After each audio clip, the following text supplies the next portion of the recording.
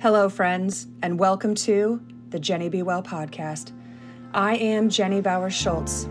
This podcast exists to motivate, inspire, spark curiosity, and bring awareness to you so that you will live your life on purpose and with intention. Thank you for joining me here in this space and on this journey. May you be well. Your comfort zone is slowly killing you. Are you getting softer by not challenging yourself? Hi, friends. Welcome to another Jenny Be Well podcast.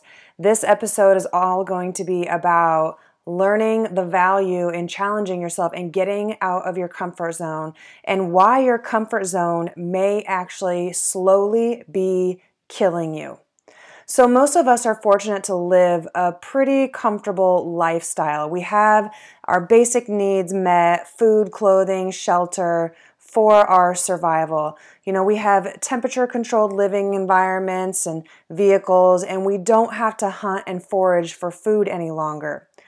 Most of us have access to clean running water, indoor plumbing, and these are all great things for humanity, and it has allowed us the ability to seek more advancement as a species.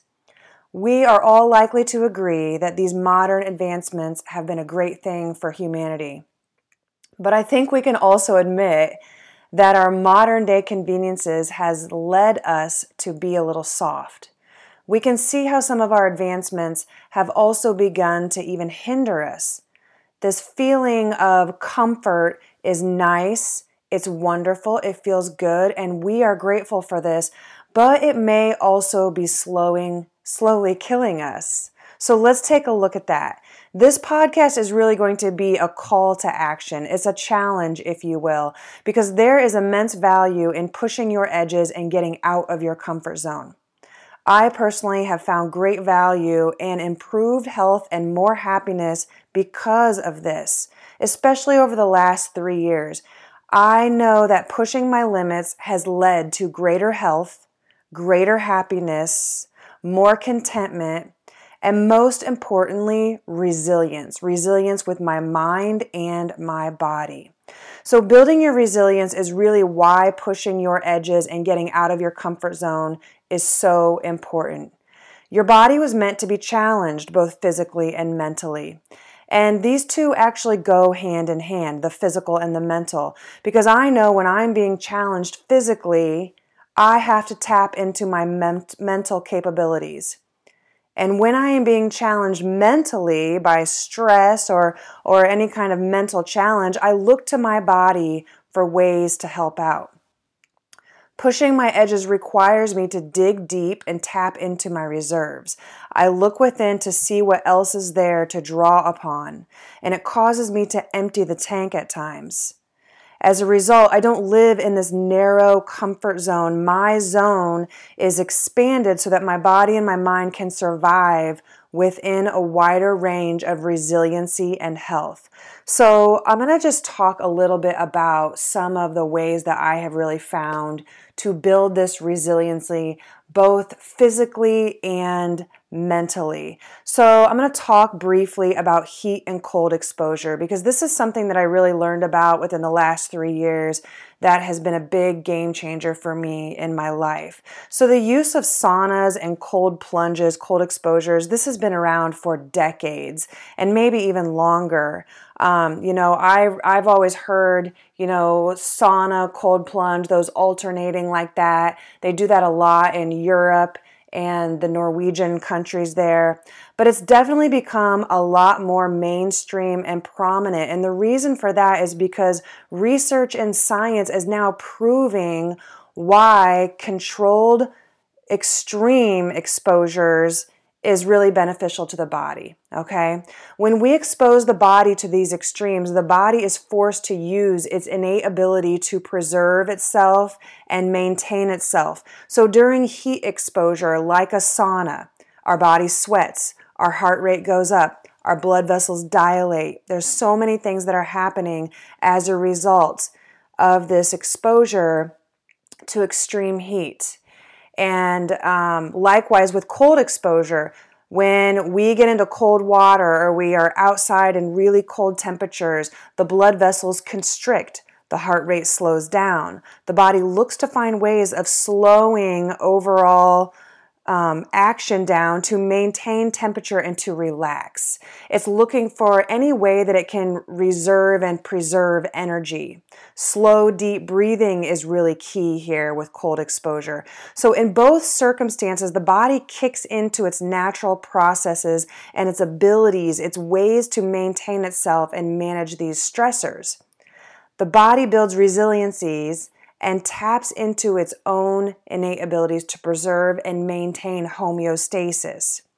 Heat and cold exposure also help to stimulate your lymphatic system, and that's your immune function.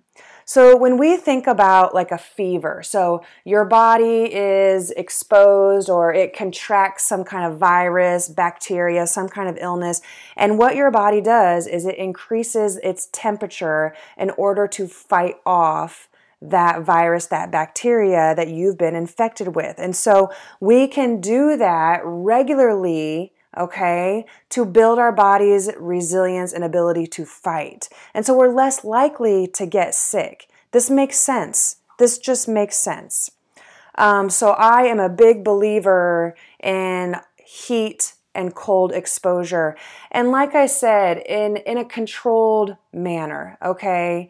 This is usually something that you have to build up to. So I don't recommend, taking a 20-minute cold plunge right out of the bat, okay? Or, getting into a sauna for an hour at 160 degrees or anything like that. It's something that your body has to build up to. So I've also found huge benefit in the last few years with intermittent fasting and longer fasts that last up to like 100 hours. And because of this style of training, okay, so again, just like with the heat and the cold exposure, it's a process of training and conditioning your body to be able to do this. But because of intermittent fasting, I don't have the intense sugar cravings anymore. I don't get hangry anymore. I have trained my body to function well with or without food. I've built up my insulin sensitivity and my body's ability to burn fat and calories easily and efficiently when needed. I also love the many different styles of pranayama and the breathing exercises that can accompany yoga practices and even meditation and styles and practices like that.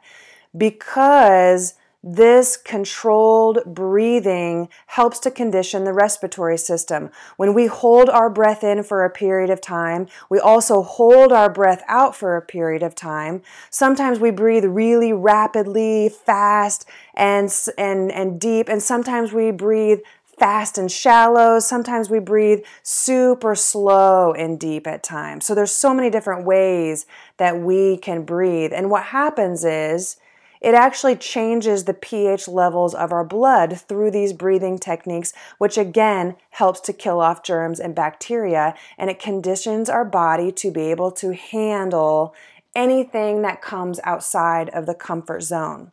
So conditioning the lungs with these different styles of breathing techniques helps to develop larger lung capacity. So the next time that you get sick with something and your system is compromised, you have the reserves to maintain adequate oxygenation of your body. So that is the value in getting outside of your comfort zone, because what you actually do is broaden that zone of health, of when something comes along and it knocks you out of your comfort zone, it doesn't take you out. You've widened that zone that your body is able to function in. And so you're less likely to get sick. You're less likely to be taken down by stress, whether it's physical or emotional. You build your resiliency and your body's ability to handle things that lie out of your comfort zone. Because that's the truth. Like, we all enjoy the comfortable life, but we are not able to live there forever. There's always going to be something that comes along and knocks you out of that zone. But when you get knocked out of that zone, are you able to manage that? Has your body built that resiliency? So with all of this being said, I think that the greatest value, though, in pushing your edges lies within the conditioning of your nervous system to handle these challenges. In a world with more stress and increasing anxiety and depression, there is value in these other tools to help teach and train the nervous system how to manage it all.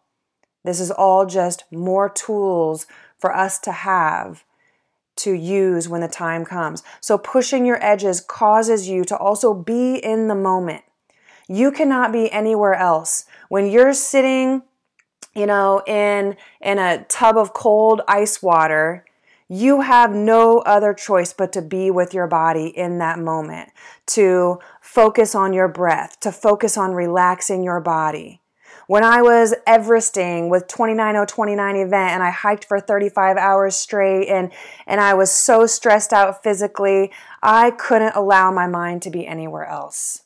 And so because of those events, those ways that I push my boundaries and push my limits, I have learned and been able to, again, just widen that zone that I can live within.